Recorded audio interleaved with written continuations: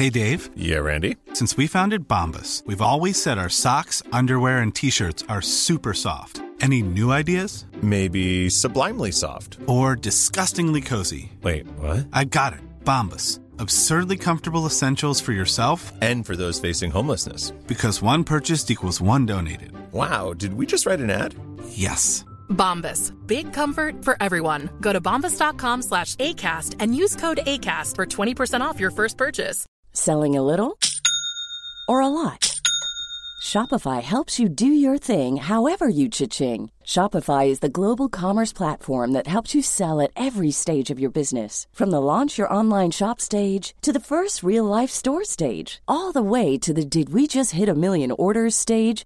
Shopify is there to help you grow. Shopify helps you turn browsers into buyers with the internet's best converting checkout. 36% better on average compared to other leading commerce platforms. Because businesses that grow, grow with Shopify. Get a $1 per month trial period at shopify.com/work. Shopify.com/work. Hey there, it's Michelle Norris. I'm host of a podcast called Your Mama's Kitchen. When I travel, I'm usually looking for a way to find a taste of home when I'm not at home. And one of the things I love to do when I am at home is entertain. And Airbnb allows me to do that. When I was in California recently, I rented a house that had a great kitchen. And when we were sitting around the table, we're all thinking, we're in someone else's house. Someone could be in all of our homes as well. If you have a home, but you're not always at home, you have an Airbnb. Your home might be worth more than you think. Find out how much at airbnb.com/host.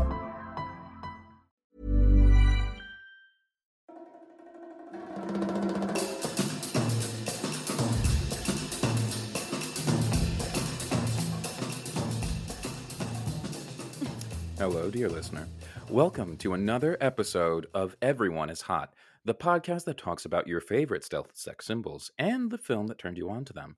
I'm Michael Stevens. And I'm Shelley Brooks. And we are roused, charged, and called to adventure for today's guest. Oh, we are. Michael, who are we going to talk to today? We're talking to the influencer, 2E's, the Yes. babe behind Instagram account Mise en Scène, formerly the t-shirt shop of a Film Thoughts Dreams Tease on Send, where we both own matching Whoopi Goldberg t-shirts. We have matching Whoopi shirts. Also, I own an embarrassing number of shirts from Tease on Send. It's most of my wardrobe at this point. I went a little insane during COVID and bought so many shirts and sweatshirts. Gen Z audience, please start putting those dirty paws together for the iconic, unique, fashion girly Margot Stacy, everyone. We love Margot. The children love Margot. Wow. Hi, Holy I love moly. you, and I love the children. So Welcome. great. Oh my God, we're so excited to have you on. I'm really glad to be here, and I'm glad, Michael, that you're roused. So I'm really proud of all of this. We only bring on guests that are rousing. So, and I like to let them all know. I've been So- told It is this so before. true. Of course.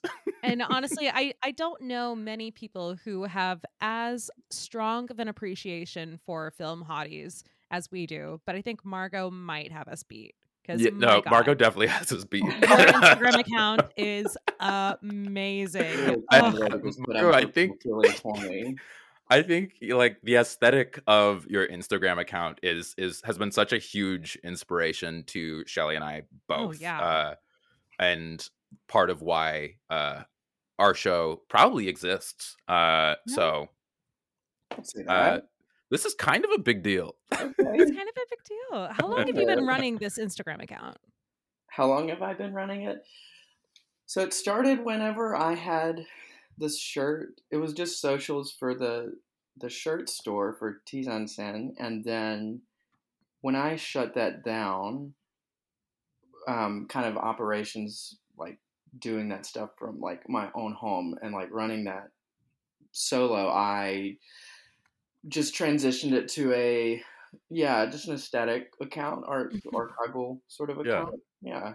And since then, Love it. it's kind of taken off and it's fun. And I made it a bit personal, but also kind of keeping in line with what it has always been. So it's fun. And I like to be able to just do what I want to do on it. So I love it. And when did the idea come for the t-shirts? Because they are t-shirts, sweatshirts, they're all amazing. Like I said, I own so many of them. It's like almost embarrassing. I remember getting your orders. It always made me happy. So many Um, orders. yeah. So the funny story, it actually kind of connects with who we're going to talk about today. I'm in a roundabout way, but it came from Steven Soderbergh because I met him at a test screening of Magic Mike and Plano. What? Oh my God. Yeah. So to keep it short, he was at this test screening of did I say Magic Mike? Sorry, I meant Logan Lucky. Yes. Magic Oh my God. Mike. Because Margot is Alliterative a Texas titles. girly, and Yeah. Logan Lucky is Soderbergh's Southern film. Is it a Texas movie? Where is it set? God, it's been forever since I've seen it. I'm like, is it like Alabama? It Anyway. might be. Now we're gonna have to look that up. But not Magic Mike, unfortunately. But Yeah. Logan Lucky is great too. It's better North Carolina. for me. Yeah, North Carolina. There we that's it. go. Yeah, Yeah. the Southern connection's really great. I'm glad you said that. Yeah.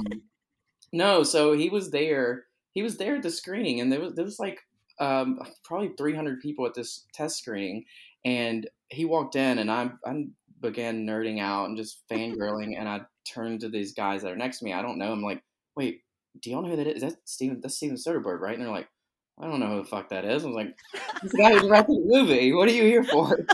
And so we watched the film, and I kind of just am keeping an eye on him, and it's at this big Cinemark, and they have the bar MacGuffins or whatever, or AMC, and I go down and I see him at the bar, and he's by himself. No one's with him. No one's going to him, and I was like, well, here's a shot. And so I walk up to him, and he's tired as hell. I mean, you could tell he's Yeah, it makes sense. Yeah, just been working. And so we chat a bit, and he was wearing the shirt that said a film by Mike Nichols. From, I think it was like the credit from like Catch-22 or something. Right. Yeah. Yeah, something. And so I was like, hold on. And I'd been recently getting into Elaine May. So this was like 2015 or 16. Yeah, she was having a renaissance then. She was. And so I had really been getting into her then. And this was still when I was on Facebook. So Facebook is where I really connected with film people. And so I just had the idea of like, everybody knows and loves Mike Nichols, and, great for that. But what if I did an Elaine May shirt that was in a similar vein? And so I had a lot of people really excited about that. So I started a Kickstarter. I got funded like pretty easily, and then I made the first shirt I did was the written and directed by Elaine May credit from Mikey and Nikki. Love that movie. Yeah, and so then I did a second run, and then I just started following where that went, and it turned into what it was, and it still, is a sort of phantom shadow of itself. I still do t-shirts, but that's kind of how everything happened. That is so cool. Well, speaking of Elaine May, so Margot, who are we going to talk about on this episode about your stealth sex symbol? If you know me, you know I love Jewish women, so I had to go. Same. We are all in agreement here. It was just all full of Jews, and so we're going to talk about the beautiful, silly Jeannie Berlin. I'm really excited about. Yeah, we're going to talk about Jeannie Berlin in The Heartbreak Kid, directed by Elaine May, her mom from 1972. Oh, we are so excited. So, Michael, we are all big fans of this movie, but some of the listeners might not know what The Heartbreak Kid is about. Would you like to tell them the plot? Absolutely. A newlywed man on his honeymoon has second thoughts about his marriage and falls for a different woman. Now, Pretty famously, straightforward. Yeah. straightforward. Yeah. Famously, we pulled these synopses from IMDb. That was a very straightforward, like you I, said, Michael, I very like that one. Yeah. simple one. There was another synopsis on it. Oh. There were only 2 synopses on IMDb. Oh, wow. So That's we had surprising. that very straightforward one, and then we also had this alternate, which I found very interesting. So, would you like to give us the alternate synopsis, Michael? Oh, my God. 3 days into his Miami honeymoon, New York Jewish Lenny meets tall, blonde Kelly. This confirms him in his opinion that he has made a serious mistake, and he decides he wants Kelly instead. Her rich father is less than keen and lets everyone, including Lenny, know that he hates everything about him and the way he is going on. I like that one. Actually, it's kind of fun. Weird. It's kind of fun, and every time when I'm learning a foreign language and I have to write an essay in a class or something, I am I'm convinced that this is what it reads like. I am in French class at the moment, and I'm sure that everything I write reads like this. New York Jewish Lenny. New York Jewish Lenny. And he hates everything about him and the way he is going on. Oh, man. It's beautiful. It's poetry. There are so It many is. different accents that I hear in my head, and I want to do the bit, but I should not do the bit. So I will not do the bit. Do the bit. No, I thought of the accents that I can do, but it feels inappropriate. So I just felt it would be you should know that I exercise restraint, and that I'm a good person. Michael exclusively does Albanian accents, and Yes. we know how hard a time the Albanians have had in this country. Yes, So yes. Wow. He There's just would not be actually- sensitive. There's a handful of European accents that I probably could get away with, but Oh yeah. you know As what? they say, you can always do Italian. It's yeah. Universal accent. You could do that. Yeah. New York and Jewish. There you go. Uh, Yeah, what's an Esperanto accent? Can you do that? oh no, I've been trying to figure that shit out for years, but give me a couple more weeks and I'll figure it out. Oh, we're almost there. Well, so Margot, before we get into our main discussion, we do, we don't want to raw dog this, We don't want to gotta- raw dog this Yeah. at all. More probably a bit.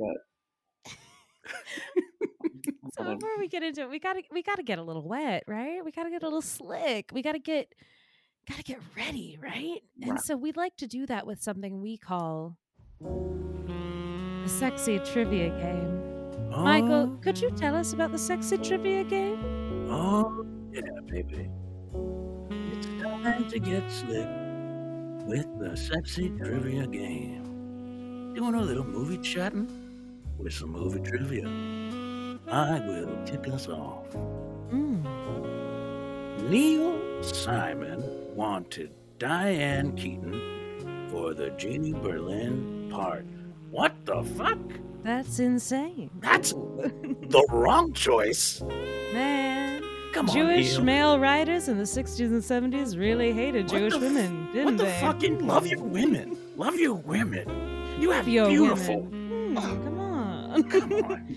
Now, Margot, would you like to read for us number B? In his 1999 autobiography, "It would be so nice if you weren't here," Charles Grodin recounts that Neil Simon repeatedly asked for actress, goddess Jeannie Berlin to be replaced because he did not find her pretty enough. Not realizing that Berlin was the daughter of director Ray Mack. Oh Just another reason to hate Neil Simon. People hate Jewish women.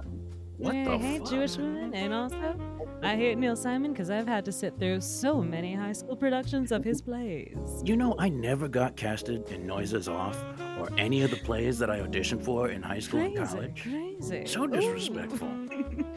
People should have seen our suburban Georgia high school production of Brighton Beach Memoirs. Ooh, the goyishness was off the charts, baby. Shirley, why don't you take us home with I would Let love You See? to. Oh, I would love to. The reason this film is so difficult to find on streaming is because it fell into the hands of pharmaceutical company Bristol Myers Squibb, who dissolved their entertainment division shortly after creating it, leaving this movie's distribution rights in limbo. It has since never been reacquired or restored as of early 2021. And That is- that's the sexy trivia. Absolutely fucked. So bugged. What? What the hell?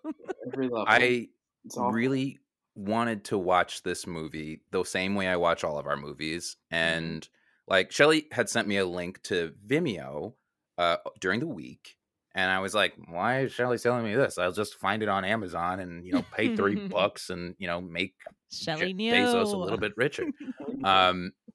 But couldn't find it anywhere. Thought I found it on HBO Max, but it was just the Ben Stiller, Malin Ackerman remake, which I just know smells like doo-doo, and is not the movie that we're talking about.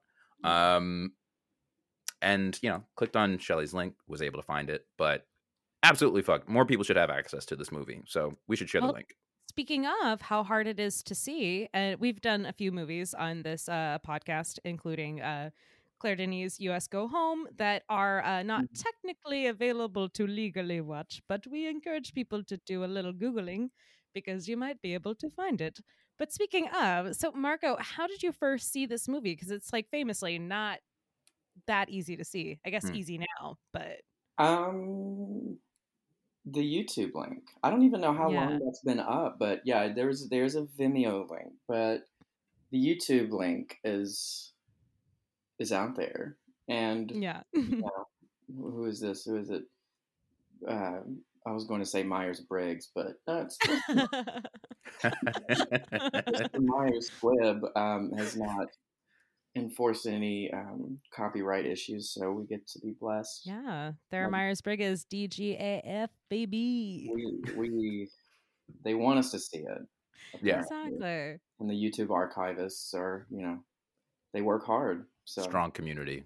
That is a big thing. I mean, like, I remember in high school, like, I got really into, like, Shotoji movies when I was in high school. And, like, this was before Criterion had, like, re-released them. So, I mean, I saw most of them through, like, pretty shitty transfers on YouTube. So, I mean, was that, like, a big part of, like, your sort of, like, film education? These kind of, like, bootleg YouTube videos that you could find of, like, classic films? Yes, and other means. Yes. Pseudo-legal means. Yes. Yeah. I was always too much of a pussy to... Not pussy. Pussies are strong. No, I was too much of a coward to do a lot of that. But, like, yeah, a big part of my film education was just, like, people randomly uploading stuff on YouTube. So it does seem like in the art film world, especially, like, there is... that a lot of education like comes from these, like you say, like pseudo legal means. Yes. And like being in like film circles, like on social media, you get, you have people with massive amounts of, hard drives that are willing and ready to share. I've even found, through the most innocuous of navigations, I found Bill Gunn's Stop on Twitter. Holy moly. Really? Yeah, and I have it in Dropbox, and I'd love to send it to you. Audience, don't listen to this part. Can you please send that to us? Let me write that down so I don't forget. I'm going to get on the email chain. We're not doing illegal activity. We just want you to... Yo, we're doing illegal activities. Try and fucking stop us, okay? Try and fucking stop us. Fuck around and find out, okay? Wait, say that in your Jeffrey Wright voice again. We're doing illegal... Oh, We're doing illegal shit, okay? yes. Fuck around and find out. Beautiful. Oh my god. So, like, when did your like film journey begin? I mean, you've got like a pretty encyclopedic knowledge of film, I would say. Yeah, I'm so it's funny because it began pretty like late. I mean, we'll say late in life. I mean, as you know, most people grow up with like parents who like are, you know, showing them, you know, that I feel like a lot of people like have like this kind of like wealth of like childhood like cultural like exposure, and I didn't have that. I mean, I grew up in like small town Mississippi. We had like a movie plex, like 4-screen theater that, you know, showed nothing. And, you know, I didn't really, you know, I kind of watched the typical like millennial, like, you know, Addams Family, you know, stuff like that, you know. And it didn't really click until, I don't know, into my like early 20s. So I really started getting into film, and then I'm just obsessive. If you can tell from my Instagram account, I'm really obsessive. So if I get on a thing, you know, you go deep. I go deep. I go real deep. Yeah. Very deep. Oh God, Mario, I am like losing my mind because like we had such a similar background, like small town South, parents who were not into movies, not into art, and just had to like find it on our own. Like, so I mean, I think that a big part of it was like I had a couple of people in my life that like were kind of more artsy, and like I think when I was like around like 13, I decided like, oh, if I want to be like a cultured person, like I have to watch movies. And so I did like a lot of like Googling of like, what are the movies you're supposed to see? So what was it that like turned you on that you were like, oh, I'm a movie person now? It's funny because I was in seminary and I was yeah. I was in seminary and I was in a hermeneutics class and was learning about, and I've always been into like film criticism, or I started to get into it, and love writing. So when I moved to Dallas, especially about 11 years ago, and kind of had things open up for me, you know, opportunities to see films that I've never heard of, rep screenings, and just, you know, kind of general art house fare. Like I was able to like take that and use the cultural center of what like Dallas offered versus, you know, Mississippi, and just, you know, branch out from there. And then I started writing, and then got online and film Twitter, film Facebook, whatever the fuck, and started making friends and writing, and just that took me into it. So that's amazing. I mean, like when you were like in seminary, like was there any interest like with the people that you were studying with, like in sort of like, I guess, films that had some sort of like religious component to it? Like, I mean, I remember growing up in the South and people loving like, you know, fucking the Mel Gibson Jesus movie. Passion of the Christ. Yeah. Just don't say Last Temptation. It was like, that's very different. Last Temptation. That movie. That one. Yeah, I fucking love Last Temptation. I love that movie. We should talk about that one day. Ooh. Yeah. No, we, so I was part of like Southern Evangelical. So yeah, we had like full church sponsored screenings where we all go. Right. But no, seminary was, I went to seminary in Dallas, and I went, my hermeneutics professor, he and we saw movies together. So we saw Frances Ha together. Like we would talk about that. So he was very into film, and so that helped. And, he was, you know, being a hermeneutics teacher, being someone who's like interested in like translation and interpretation, like it just kind of dovetailed and was a perfect, you know, relationship there. So that's awesome. Yeah. Oh my God. So do you remember when you like what it was that drew you to like The Heartbreak Kid when you first saw it? Because I mean, this is like something that Michael and I were talking about on text before we got on, is like talking about the remake. And I mean, I have not seen the remake, but it seems insane to me that like Michelle Monaghan is playing the Lila role, because I mean, this is like such a Jewish movie, and it's so much about like the state of like American Jews in like the 60s and 70s, and that sort of like, you know, assimilation impulse, and him leaving his Jewish wife for this, you know, shiksa goddess. And like, so what was it like coming from like that background that like you saw this movie and you're like, oh, that I feel this movie, you know? Yeah. Well, one, I was really interested in Elaine May at the time, obviously. Yeah. So, I just, like you said, at that point, there had been sort of like a resurgence and like interest in her work. And a lot of people had been, you know, it wasn't like she had been completely cast aside. I mean, there were small pockets. I mean, notably, like Richard Brody has always championed her work, Yeah. and um, I love Peter him so much. Bogdanovich talked about her all the time. You know, so it's and you know, you can't really talk about comedy. You can't really talk about modern comedy without talking about her. You know, Mm-hmm. most comedians, especially women, will cite her as like a major influence, Right. but there was still just like the unavailability like of her work, and just not that now we live in a different time where Mikey and Nikki's on Criterion and stuff, Yeah. Right. but nothing had really been like solidified as like this is one of the best like American filmmakers ever. Mm-hmm. So anyway, I just getting interested in her and just being again obsessive completist. Like, just of course I'm going to watch all her films. Around that time, right after I'd released, and I like to believe that I'm partially responsible for a cultural resurgence just because I'm vain. But Well, I don't think you're wrong though, because I mean, I think that people were already like sort of like glomming onto her movies again, and like I truly think that like having merch like yeah, it helped, as vulgar as it is, I do, and I get, we love T-shirts, and I've always, but there's a vulgarity to putting to doing that thing, and I realize that, but I've not really run into anybody who didn't love what I was doing. I've met Elaine May at a cool. backstage, not like personal, but Yeah. God, We were lovers. we were, give her to me.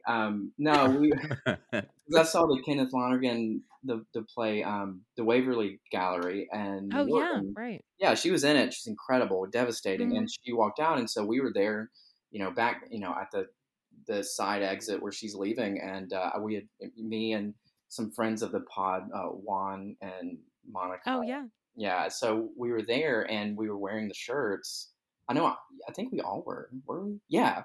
And That's so she cool. saw them, and she was like, I looked at her, and she looked at me and made eye contact. I was like, I made the shirt for you, and she's like, I love it. You should tell your friends.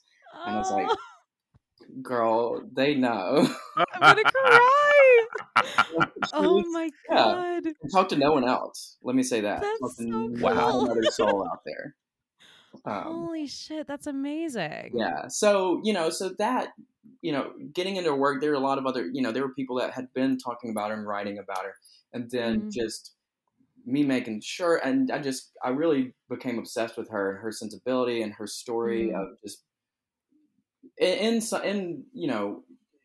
I love talking about her because there's ways you can like glorify her, but she was an incredibly difficult person to work with, not because of her, yeah. but I love the complicated like stories of like it was right in that time of like like we're still doing it, like championing these like women filmmakers and artists and writers and directors, and it really it felt culturally like people were just kind of, and I might have gotten into it too, but like playing where we're not really getting into like the thorniness of their legacies and like who they are, and then because we wanted just to celebrate them, but the more you read about her, she's that type of genius.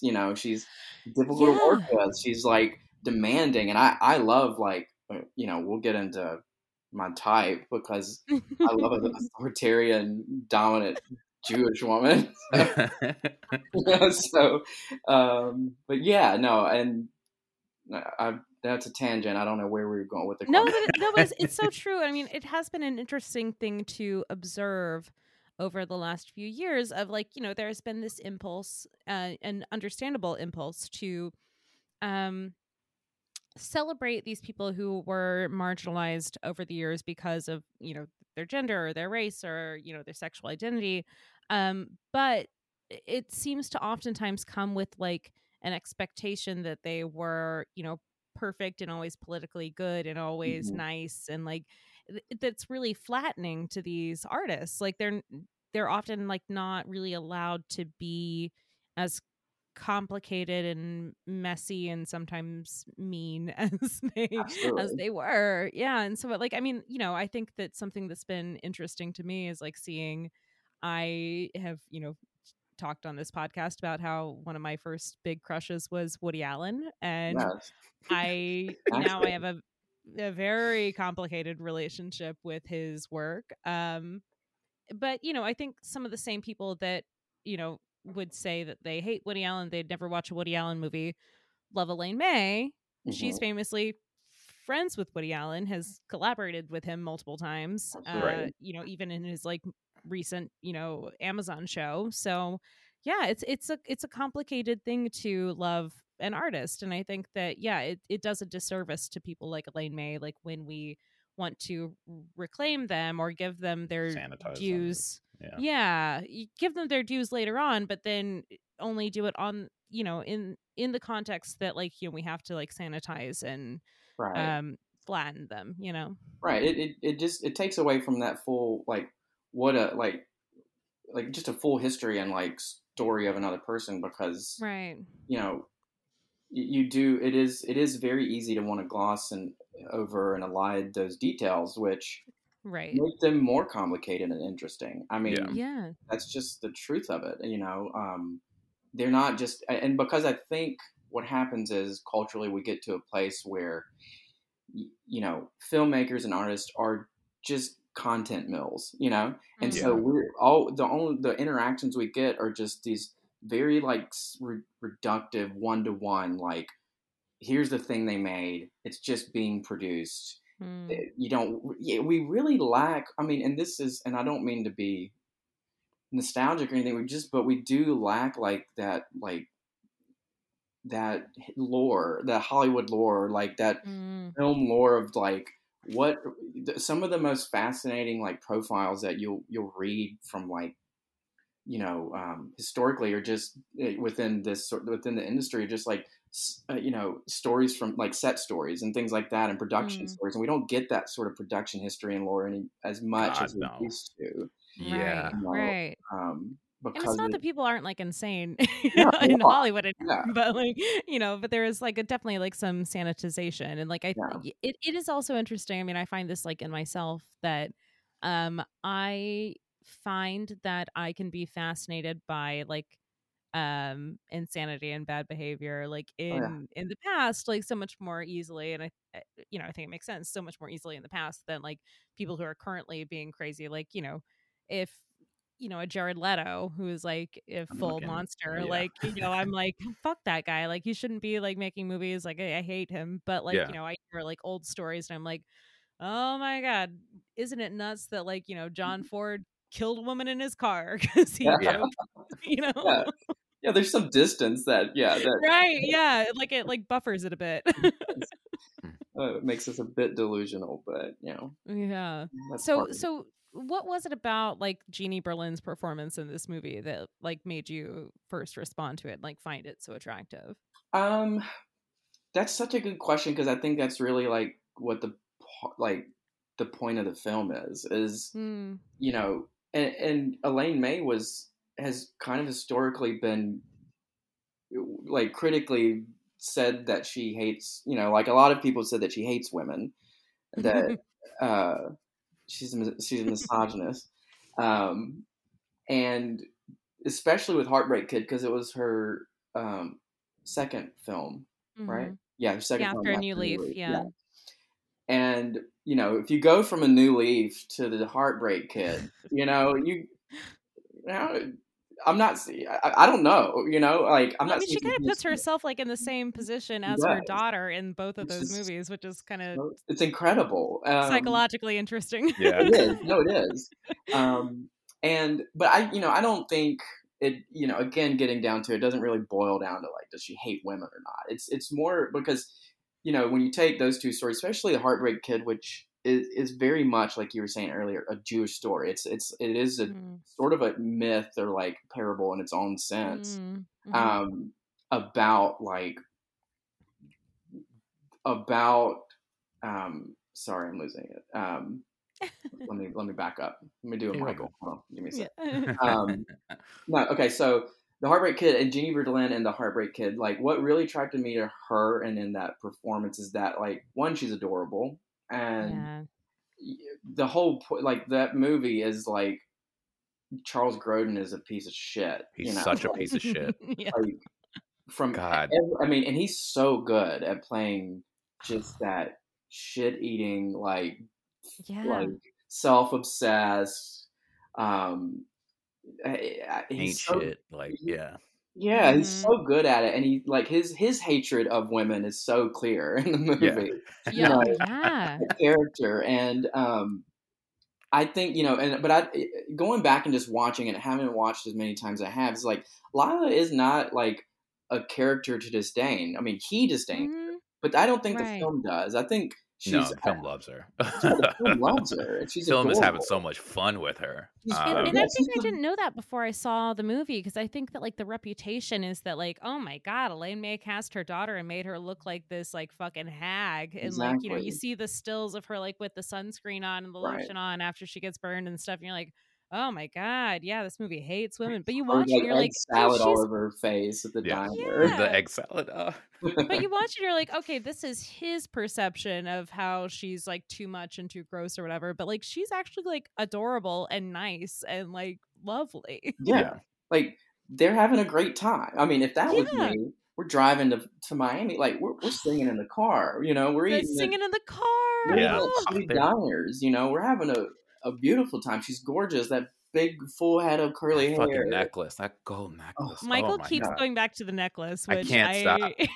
Yeah, I was watching a bit of it this weekend. Yeah, she's all the costuming for her is just incredible. I mean, she's beautiful. It's fantastic. Yeah. And I think that like I think it is interesting that like Elaine May directing this, because I think the Neil Simon script is pretty hateful towards the Lila character, which I think is why I find that bit of trivia about wanting to cast Diane Keaton is interesting, because I think that maybe the script would read differently if she was like, a pretty, traditionally pretty kind of Right. waspy girl. Yeah. You can't go from wasp to wasp. I mean, that doesn't. Yeah, which makes no sense. Yeah. Yeah, but I do think that like I think the way that like Elaine May frames it, like, and especially the stuff in the car, it's like she's got like the sunset behind them. She's got like, the sun coming through her curls, and like she looks so Gorgeous. beautiful. Like I think that like Elaine May does like a really good job of like walking the line of letting us know how the Charles Grodin character feels about her, which is that he's disgusted by her, but us as an audience being like, this is like a beautiful, nice lady. Yeah. Like, it's your problem, dude. To her. I want Lila. Like I want to. No, exactly. Oh, I want to see a version of this same movie where he's just happy with his wife. I like this whole movie is like, she plays everyone that I've ever dated, like every woman I've ever dated, and it's seriously. Watching the movie, I was just like, wow, I've really had a good life. It's been a good run. It's been a really good run. I could die today. No complaints. That's I've always because I think when you asked me the question, when we started talking about doing this originally, and who are the people you want to focus on, I mean, it does because Elaine May, and because I think the other one I mentioned was Barbra Streisand, and like I was gonna say, it was interesting. You picked all Jewish actors. You picked Barbara, Elaine May, or Jeannie Berlin, and Harvey Keitel. We got the same types. We have the same types. When you have that type, it's strong. Yeah. I don't want it to seem like I fetishize Jewish women, but God, please bring me a beautiful. I like brown hair. I like a funny person. I like a laugh.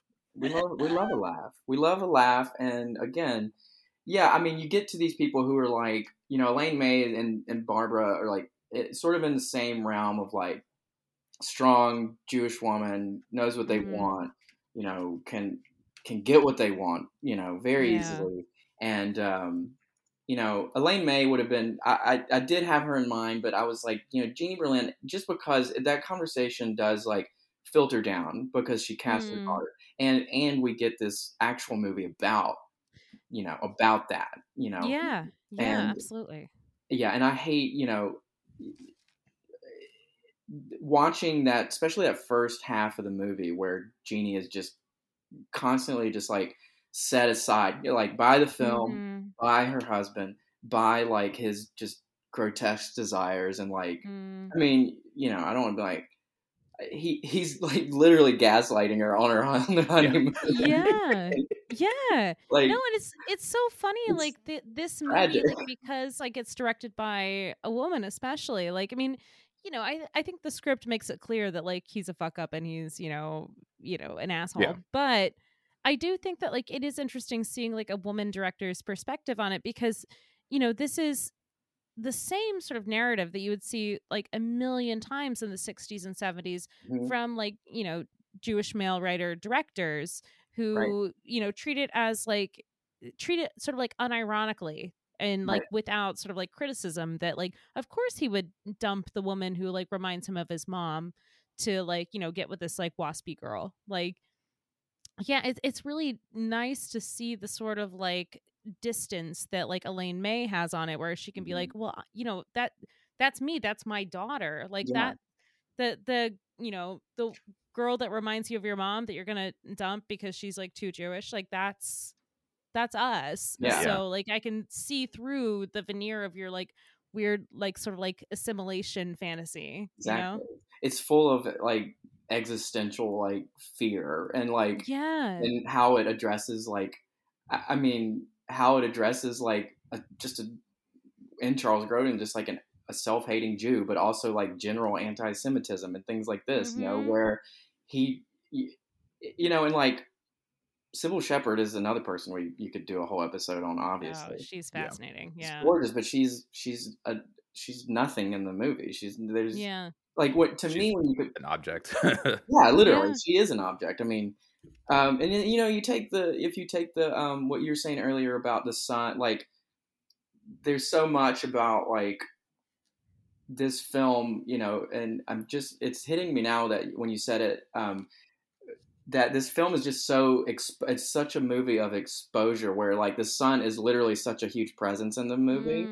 So you talk about the way it's like lights, Jeannie Berlin, Lila throughout the film, versus how like when Sybil Shepherd's introduced as like this sort of like eclipse, this literal eclipse, bearing down on Charles Grodin.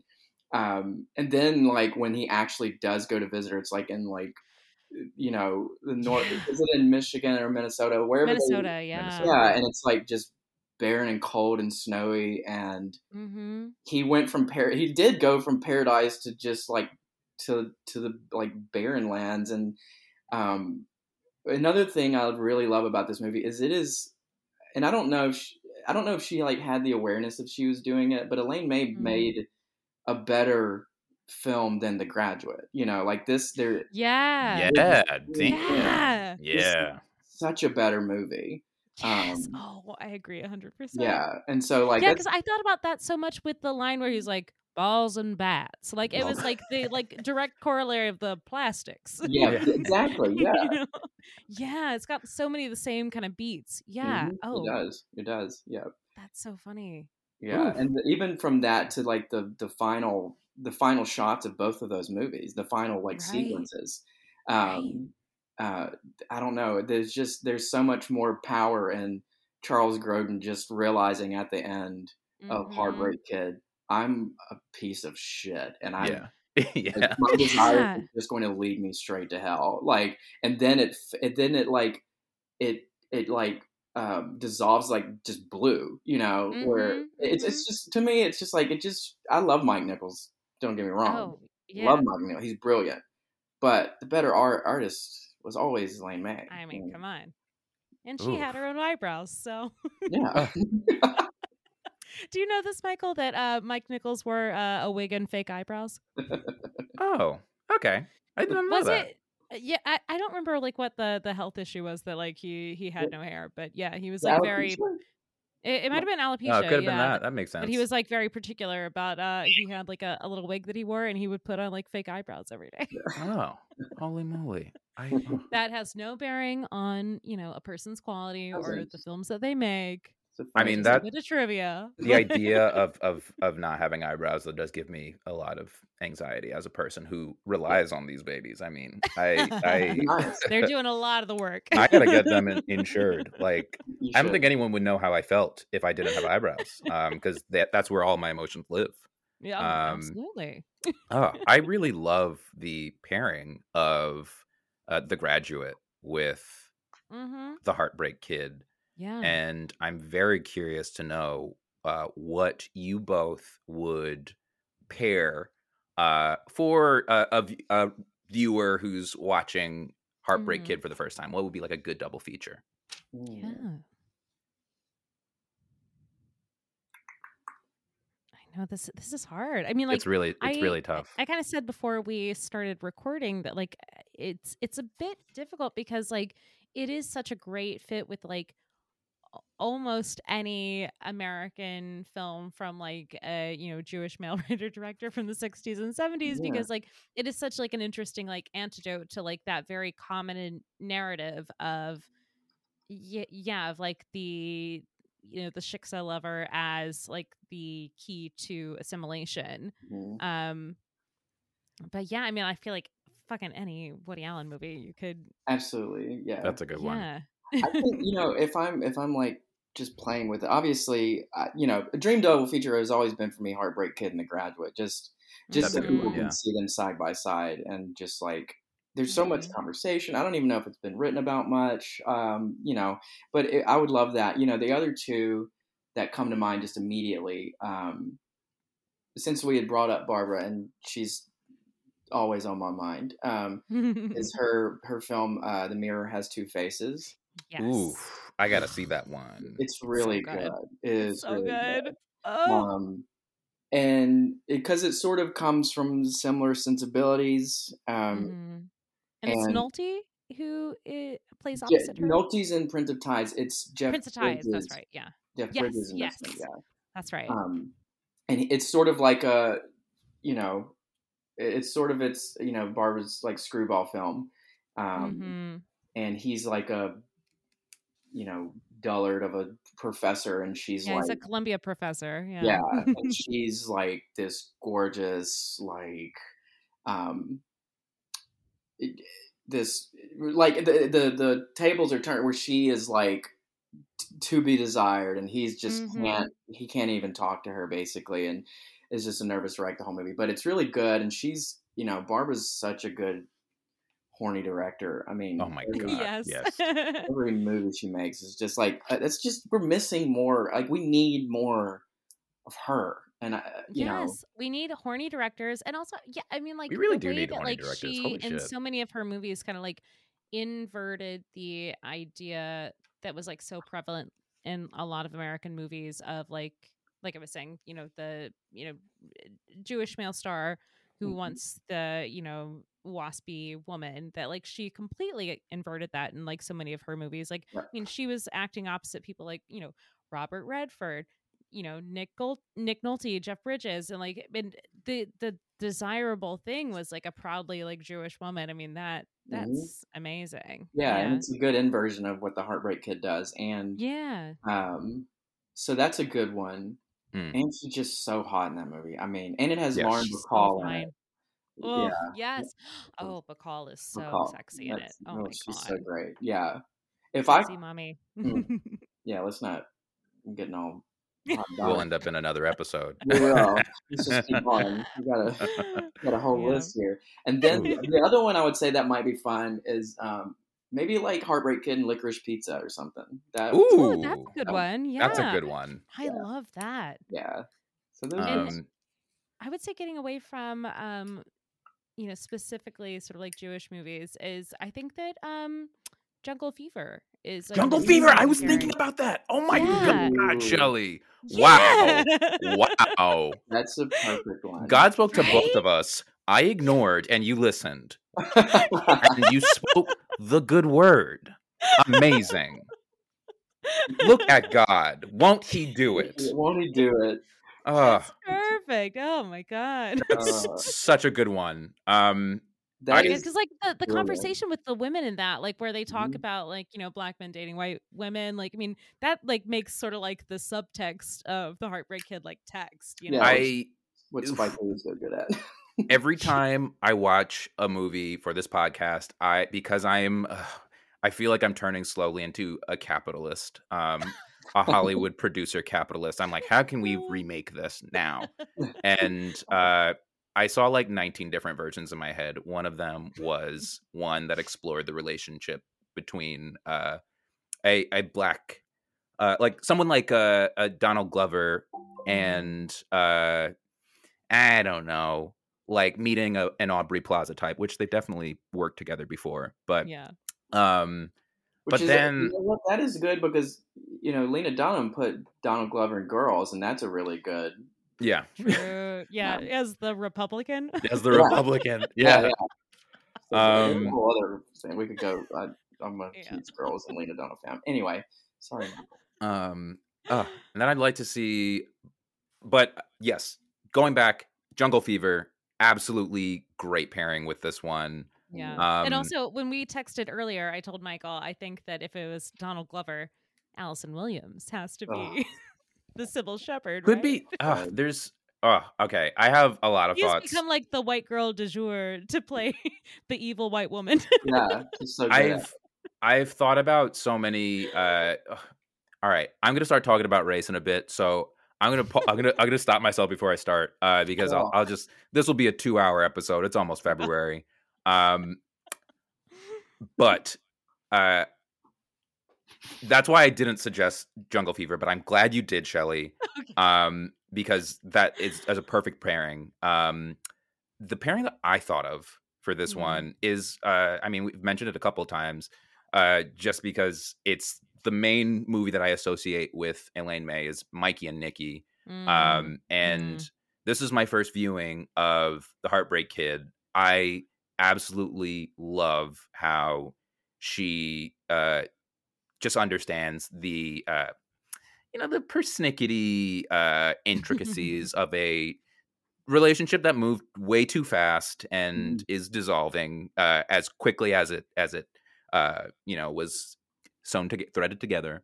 Mikey and Nikki, she really gets the way boys fuck with each other, and I love that movie. It feels so fucking real in a way that I don't think a lot of movies kind of. I watch a lot of. I'm the third of 3 boys, and so I don't think a lot of movies understand like brotherhood very well. But Mikey and Nikki fucking gets it, and embraces the glaring vulnerabilities. But it's in a gangster's world. So that's probably the movie that I would pair with this one. So we can go deep on Elaine May, who is brilliant. Yeah, absolutely.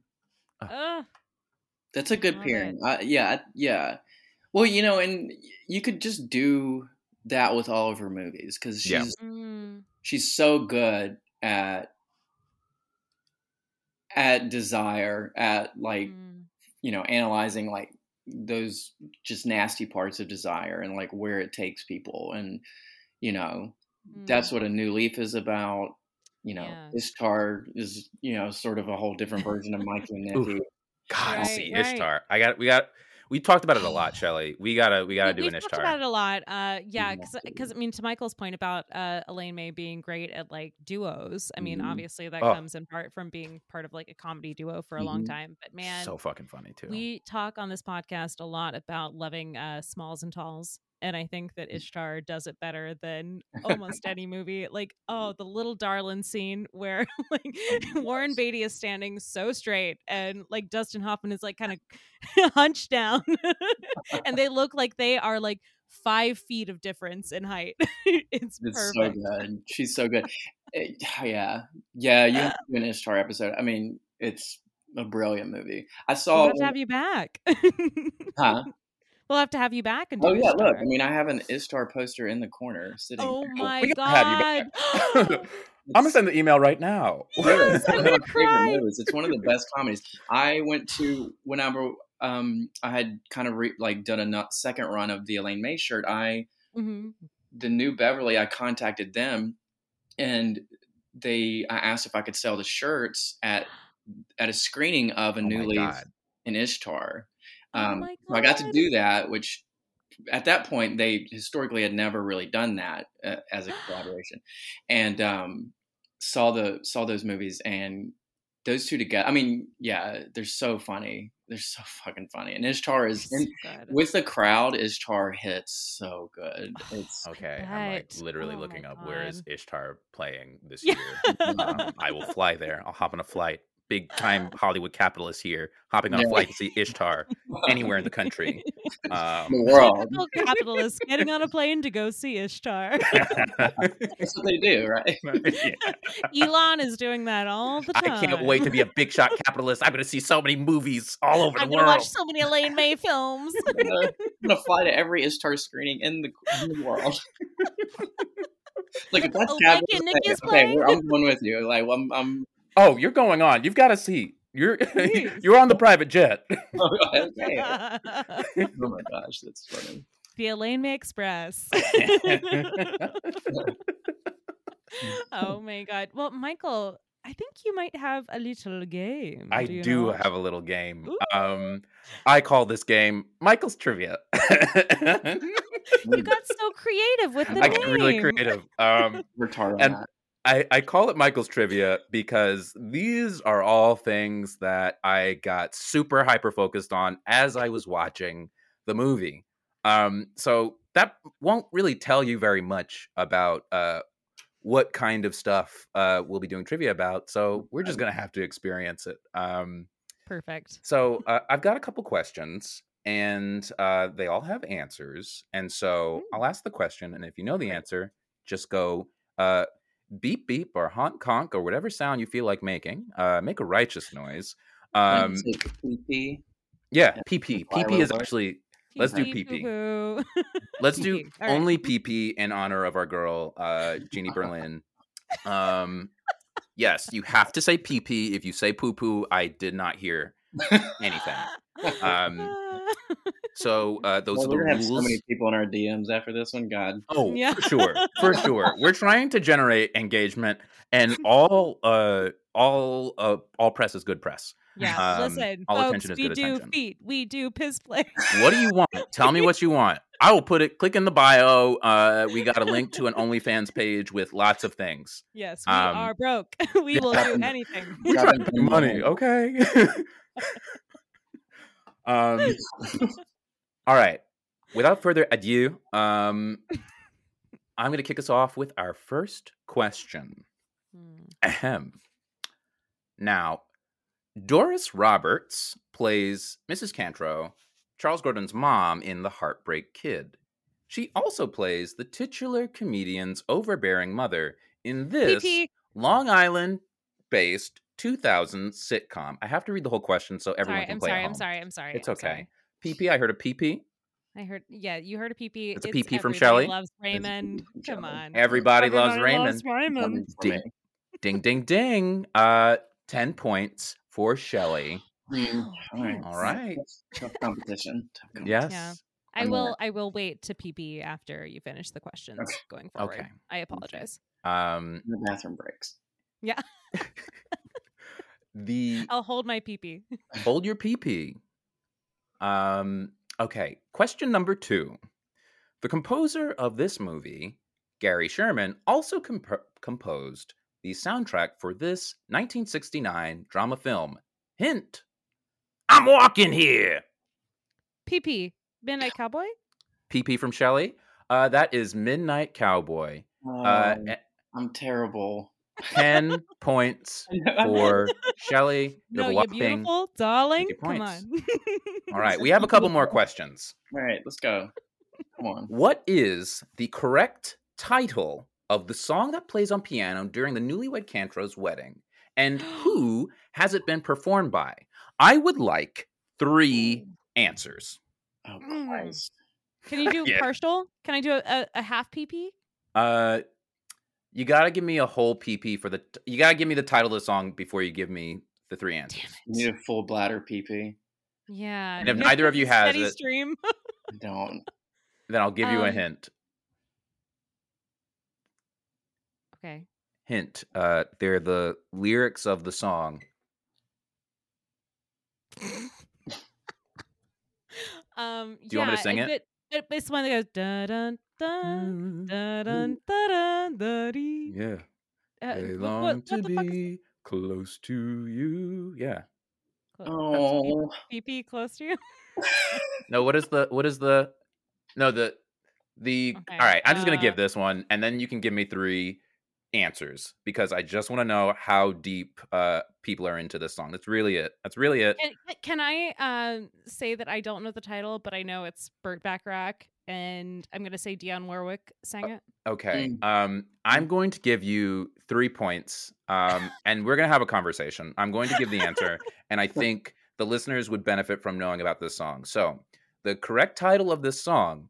So, if you ever want to sing it at karaoke sometime, in case we do like a Everyone is Hot themed karaoke night, because I love karaoke. We should do it. We love karaoke. The title of the song is "They Long to Be," in parentheses, close to you. And it was originally performed by the Carpenters. And then there's some really great covers by Isaac Hayes, Bobby Womack, Stevie Wonder, Dionne Warwick, yes, and Frank Ocean has a really lovely version of it on Blonde. It is so good. I don't remember that on Blonde. So I gotta re-listen. It's good. So his version is kind of like a riff on Stevie Wonder's version, which is very like a deconstructed, like it's fun. Yum. Part 2 of this question, which I will not ask now, is completely fucked me up. Is who wrote the song? And it is by Hal David and Burt Bacharach. Mr. Burt Bacharach. So part 3 of this song. Now we're doing Burt Bacharach and Hal David trivia because I fucking love this shit. Oh damn! Name 3 other easy listening hits that they wrote together. They're very popular songs, and if you know the general sound of They Long to Be Close to You, then you could probably figure out any of these other easy listening songs. They're Marco all and I movies you've should watched. do teamwork on this. Yes. Alfie, I'm gonna say. All right. Wait. Alfie? Alfie. That's one. Yeah, this is a teamwork one. You're I am so bad at movie quotes and song titles. I'm lost. I'm Marco, terrible. no. I'm terrible. This is like so not my wheelhouse. Like I'm bad. Okay, Margo. It's okay, Margo. It's okay. No, you're doing great, Margo. This is no longer a game. This is a conversation, and we're having fun with music. Having fun. I'm gonna put together a playlist, and I'm gonna send it to you both because I think you would really like it. Let's do Okay. Let's do that. Well, for Bert, I'm gonna say, okay, we got Alfie. We got Alfie. What the World Needs Now. Yes. Oh, see. And Knowing When to Leave. Knowing when... Promises. I don't have those on my list of 16 songs. What is the one that Dionne Warwick sings that's about it's going from one state to another state. Walking down the street. Walk you know the way? Walk on by. Oh, okay. Okay. So I'm gonna go through a list because I listen to these songs on loop. I sound like a Luddite. I love these songs, but these are great Listen, songs. I am a nerd for Burt Bacharach, so this is less about you not knowing things and me doing too much. So we got This Guy's in Love with You. Successfully embarrassed the Shiksa, so we're good now. Okay. I'm just kidding. I'm not embarrassed. We get it. We get it. Embarrass the Shiksa. There need to be some retribution. I understand.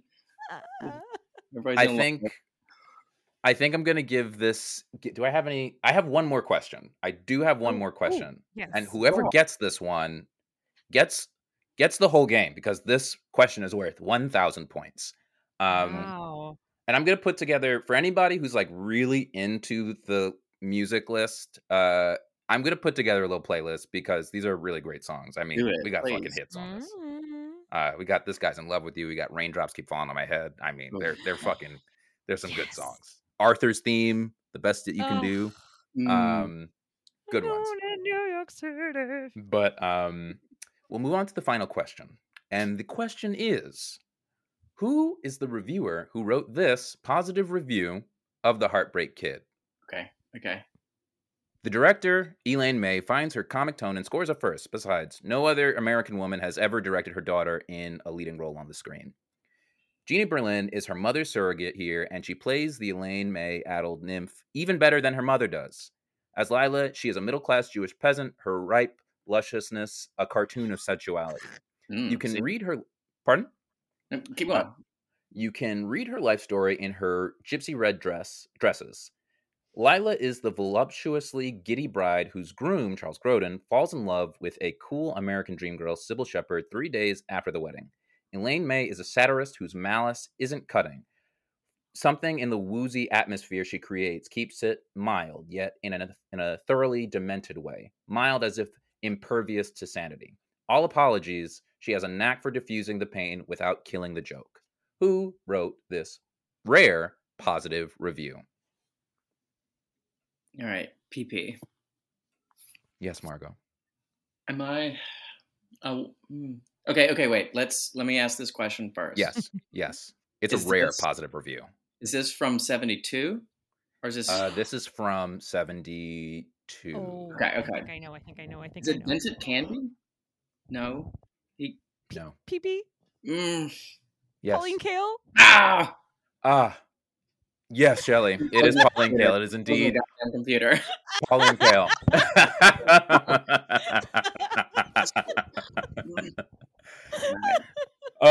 And that is our game. A true upset. Upset. It's swept. Don't take me to movies. I do think hard trivia. Can't do it. We did also in a previous quiz. We have had the bonus points option of who is the hottest person on the call, and I do think that we know who that is. Oh, we absolutely do. We absolutely do. And that's worth, I think, 1,000,000 points. That's worth right? 1,000,000 points. Yeah. Yeah. So who would the winner be in that point?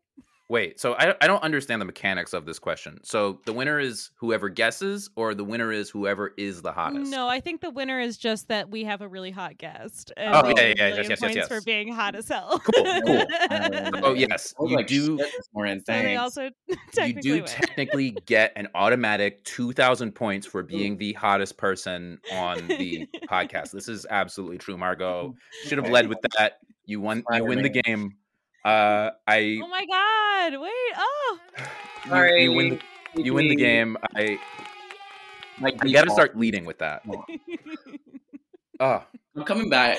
Ready to go next trivia. I mean, listen, we are going to get into it on Ishtar. We're watching Ishtar together. There's so many hotties in it. I mean, Warren Beatty, Dustin Hoffman, Isabel Adjani, Charles Grodin's in it. Yes. Yeah. Is Carol Kane one of the girlfriends? I think so. I think she might be. I think she might be Dustin Hoffman's girlfriend. Yes. Which, in that case. Yeah. I'm looking now. Cast list. That movie's so great. And that movie's so good. You see, doesn't Isabel Adjani go topless at some point? Yeah, Carol Kane. I think she does. And also, as a big fan of Short Kings, I do really appreciate the line where Warren Beatty is like, "You ever heard of a big sports car? The ladies love you because you're small." All right, I gotta fucking see this movie. It's perfect. It's perfect. Oh my God. This was so much fun. Oh my God, Margot. This fucking ruled.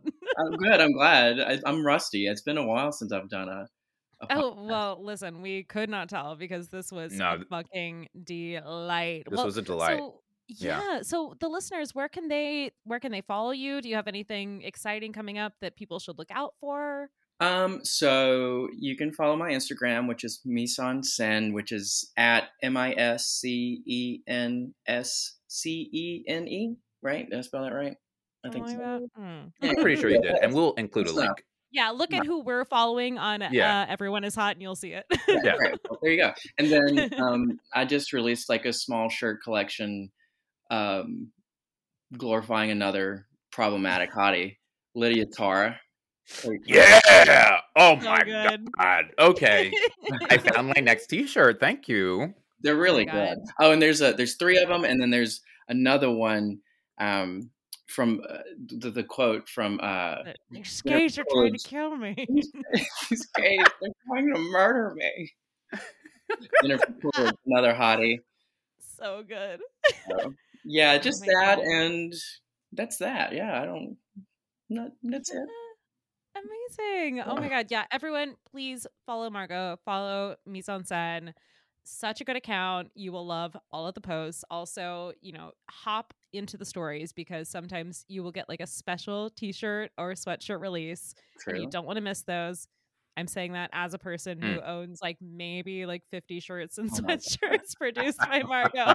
So don't miss out. I gotta step my game up. I only have the Whoopi shirt now.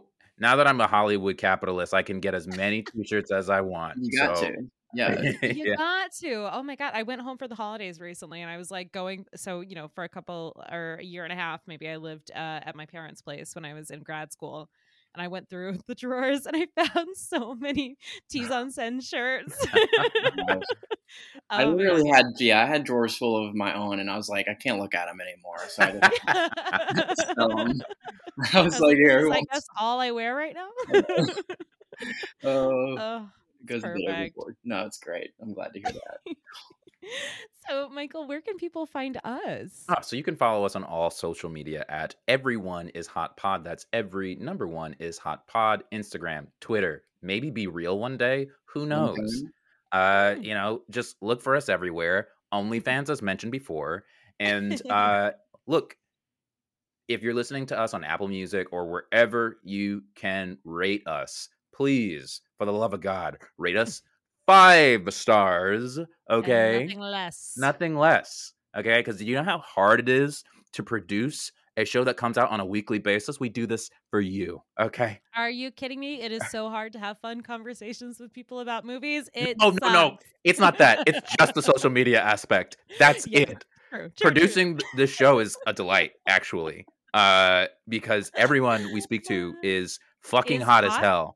Do you know what a fucking privilege it is?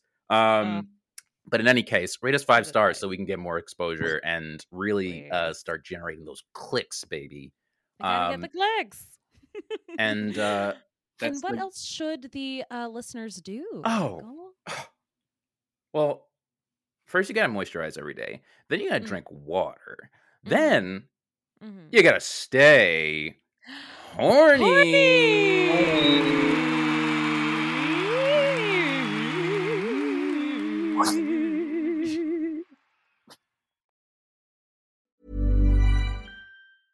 Cool fact, a crocodile can't stick out its tongue. Also, you can get health insurance for a month or just under a year in some states. United Healthcare short-term insurance plans, underwritten by Golden Rule Insurance Company, offer flexible, budget-friendly coverage for you. Learn more at UH1.com. Hey, it's Paige DeSorbo from Giggly Squad. High quality fashion without the price tag. Say hello to Quince.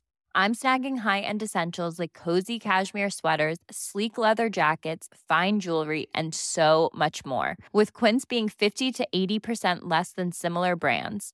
And they partner with factories that prioritize safe, ethical, and responsible manufacturing. I love that. Luxury quality within reach. Go to quince.com/style to get free shipping and 365-day returns on your next order.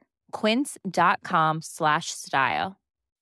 When you make decisions for your company, you look for the no-brainers. If you have a lot of mailing to do, Stamps.com is the ultimate no-brainer. Use the Stamps.com mobile app to mail everything you need to keep your business running with up to 89% off USPS and UPS. Make the same no-brainer decision as over 1 million other businesses with Stamps.com. Use code PROGRAM for a special offer. That's Stamps.com, code PROGRAM.